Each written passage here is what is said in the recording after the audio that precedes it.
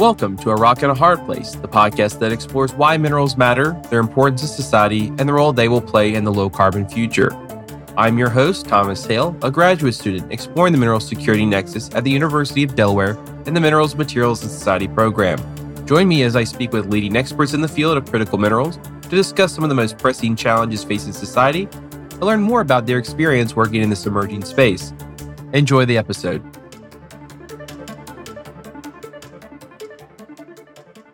Hello and welcome back to part 2 of my conversation with Dr. Adam Simon. Dr. Simon is a professor of energy and mineral resources at the University of Michigan. His scholarly work focuses on the global flow of energy and mineral resources with an emphasis on the geologic availability of critical minerals. So let's continue our conversation now on the research that you're currently working on at the University of Michigan.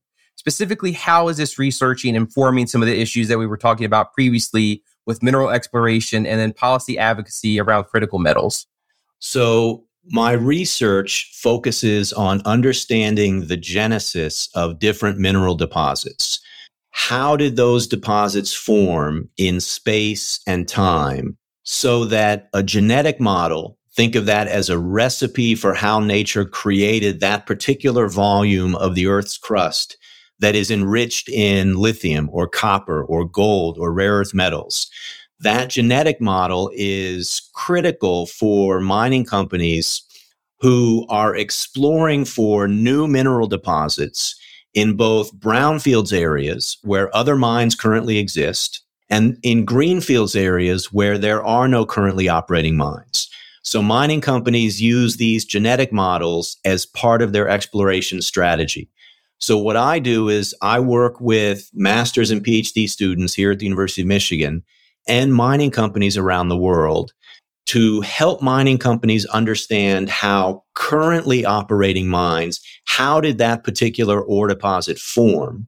And then how can those data inform exploration for new undiscovered deposits?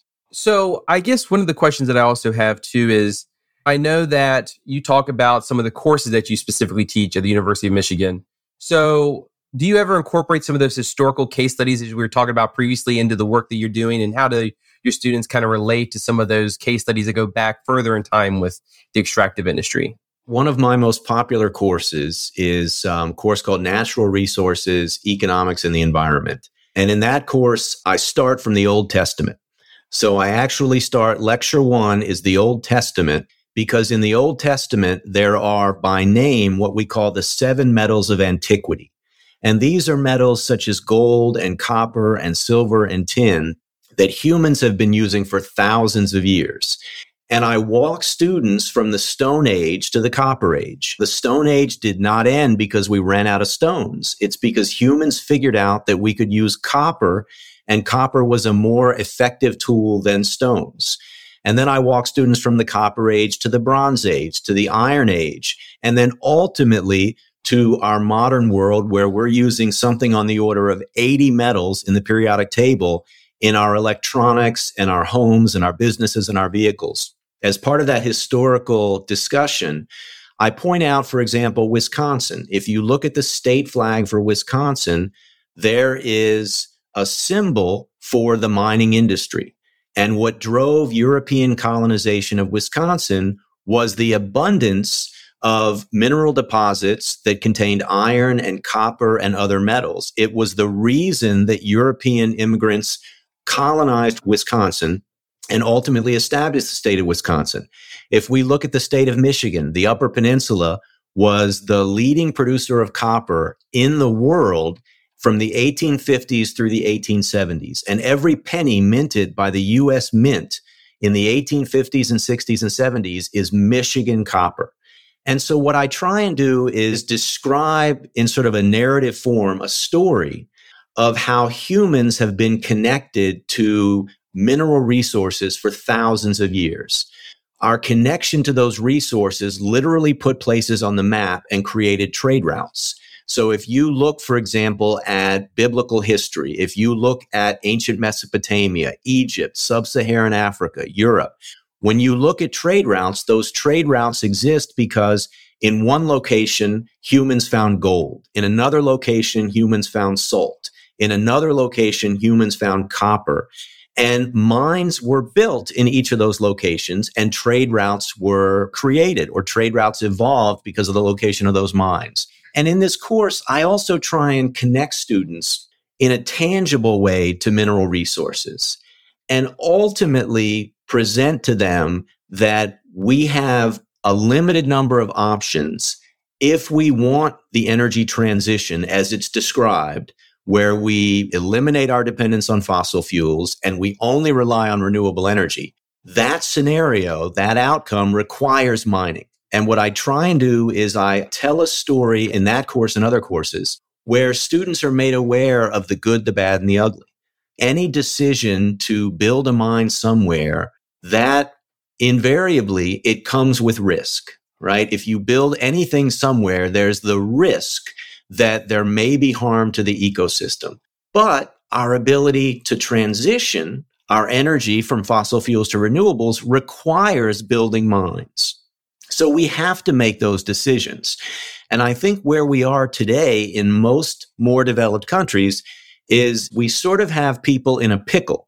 The majority of society, conservatives and liberals in the United States, social democrats and conservatives in the European Union, the majority of people, when you knock on the door and you poll them, they're completely for the renewable energy transition, but they're opposed to the mining of resources for that energy transition. And that's the mindset that has to change. That's the pickle that people are caught in. And what I try and do with my classes, since these are young adults, 18, 19, 20 years old, U.S. citizens in my class are going to be future voters. I try and inform them as best I can without bias. Here's our reality. Here's where we are. Here's where we all say we want to be. Here are the ways that we can get there. We are the impediment. When we say no mining, that also means we're saying no renewable energy, no battery electric vehicles, no wind turbines, no solar panels.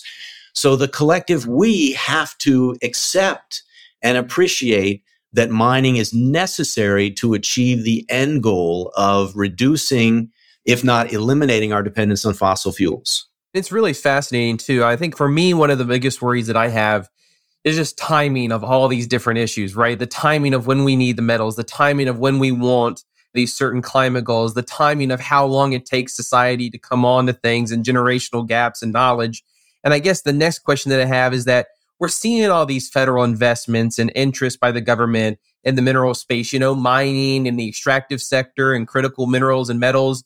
They're discussed pretty frequently up in DC now, so it's becoming more of a discussion. However, there is such a gap in knowledge. There's such a gap in what we need. And as you brought up clearly, it takes 15 years possibly to set up a mining operation. What do we do in that time frame? Like, what's the most effective way to try to get people to understand, like, look, we know you have these preconceptions about mining and stuff, but the timing is really a critical problem here, especially when you start pulling into geopolitics with China and Russia and other countries when you start thinking about that. I think mining companies are in a pickle in that area as well, because a lot of people talk about the negative perception of mining by the general public. And part of that, it follows from this modern news coverage, which if it bleeds, it leads. When there's a tailings dam that fails in British Columbia, or a few years ago, a tailings dam that failed in Brazil, and there were human fatalities, that makes the news. The 999 operating mines that never had a single problem, nobody talks about them, right? The news rarely goes out and just interviews people who are smiling and happy to go about their day. So a lot of people talk about how we need to change society's perception of mining. And I agree. I think that's where the U.S. government can play a major role. I'll give one example. One of my graduate students is working on understanding the genesis of clay-hosted lithium deposits in the state of Nevada.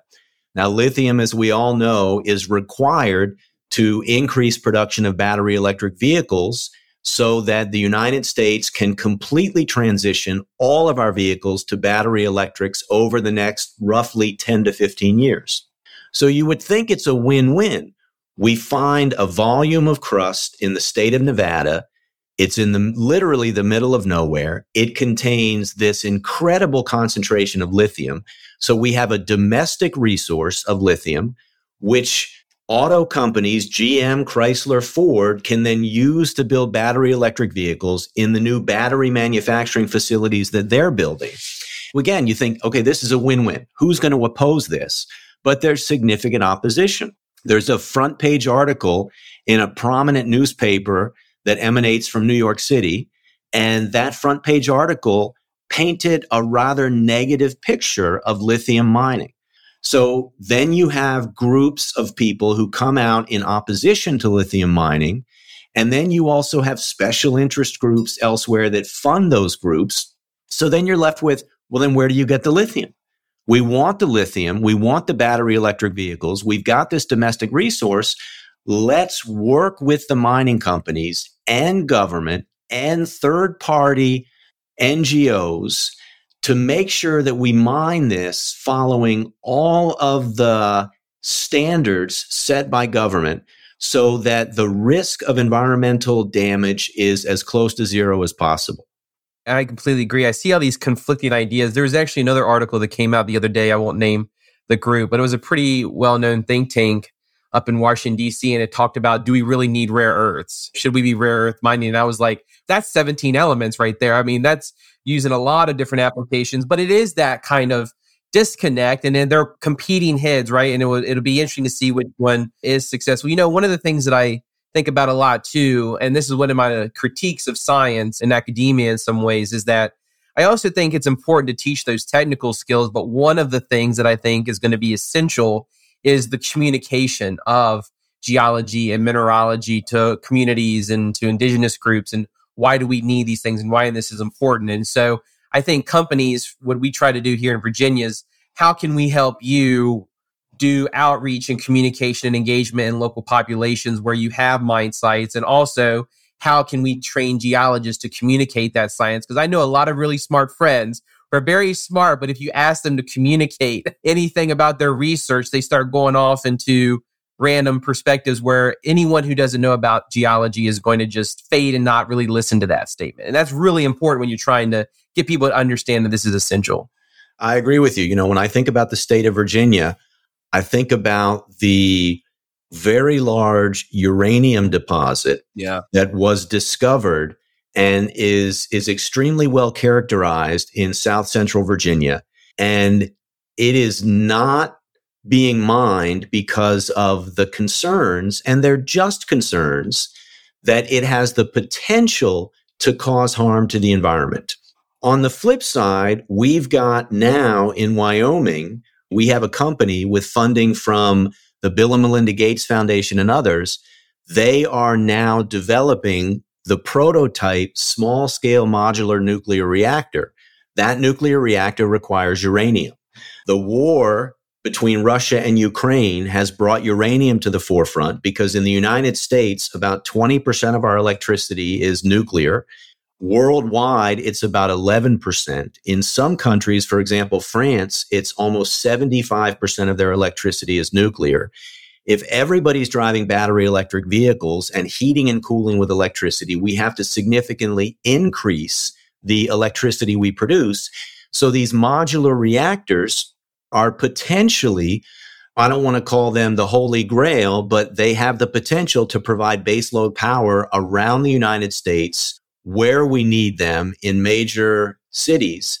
And we need uranium to do that. So here we have in the state of Virginia a massive uranium resource that would allow us again to have domestic supply of uranium for these modular nuclear reactors, but mining companies can't get approval to mine that uranium, despite the fact that the way they propose to mine that uranium, a process called in situ leaching, it is well demonstrated in other parts of the United States that it has almost zero impact on the ecosystem. But we can't move the needle in Virginia. We can't change the mindset. Yeah, that was the Coles Hill uranium deposit, and I wrote a paper on that. It's really interesting. I actually did that in comparative to try to understand the whole NIMBY challenges that exist in Virginia. It was really interesting. It went all the way to the Supreme Court in 2019, and they shot that down. I think they were trying to use the federal government, but it all comes back to the states, right? So that was really interesting. So I guess the question that I have, going off the kind of Russian invasion of Ukraine and the war, it's really highlighted some of these supply chain challenges. So I guess the last question that I have is, how does the conflict in Ukraine and then the recent events with Taiwan highlight or really emphasize the need for America to reshore supply chains and diversify and work with allies? Because these are going to be really big challenges if an invasion of Taiwan happens, the semiconductor supply chain go haywire. And then how does that emphasize why we need these supply chains here? When we look at the supply chain issues over the last few years, for example, the freighter that got stuck in the Suez Canal, right? And that caused hundreds of other ships not to be able to transit through the Suez Canal to Europe. We see the essentially elimination of grain exports from Ukraine for several months and the horrific negative impact that has on a variety of countries around the world. When you mention Taiwan, there are semiconductors produced in Taiwan that are only produced in that country. That's it. There's nowhere else to get them. So if that source is eliminated, then we would essentially in the United States not be able to complete the production of battery electric vehicles or computers or other technologies that require those semiconductors.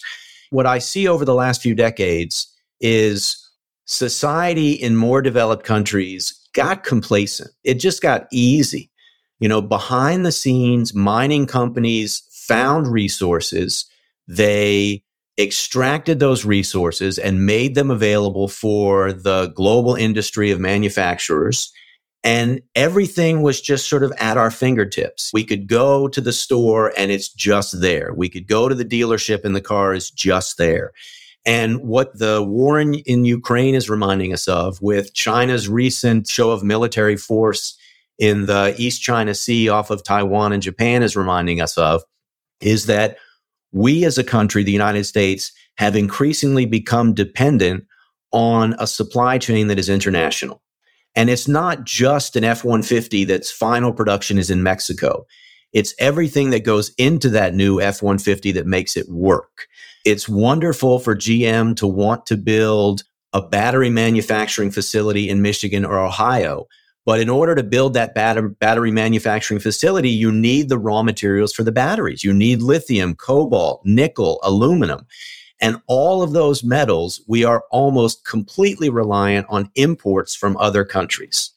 We're sort of at a pivotal time now where we need the United States, we need the administration in Washington to recognize through the work that the U.S. Geological Survey has done and others, how dependent we are. The metals that we use to build renewable energy infrastructure, they're referred to as critical metals for a reason.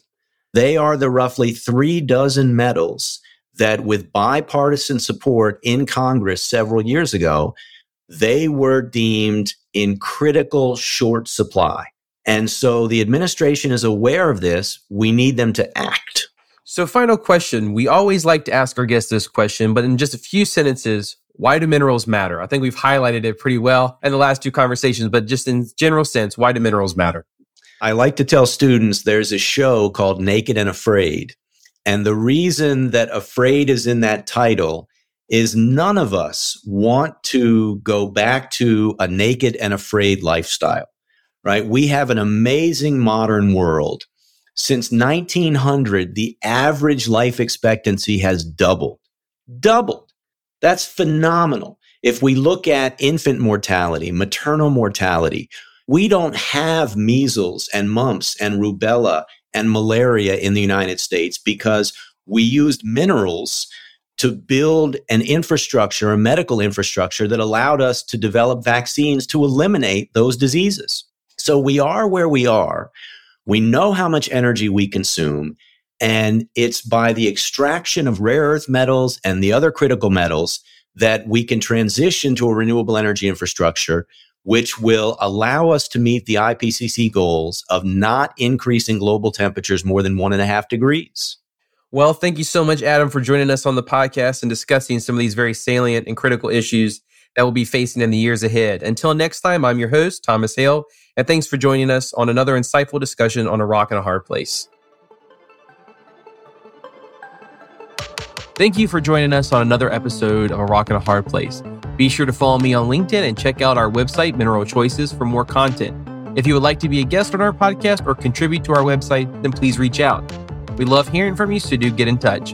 And until next time, keep on rocking.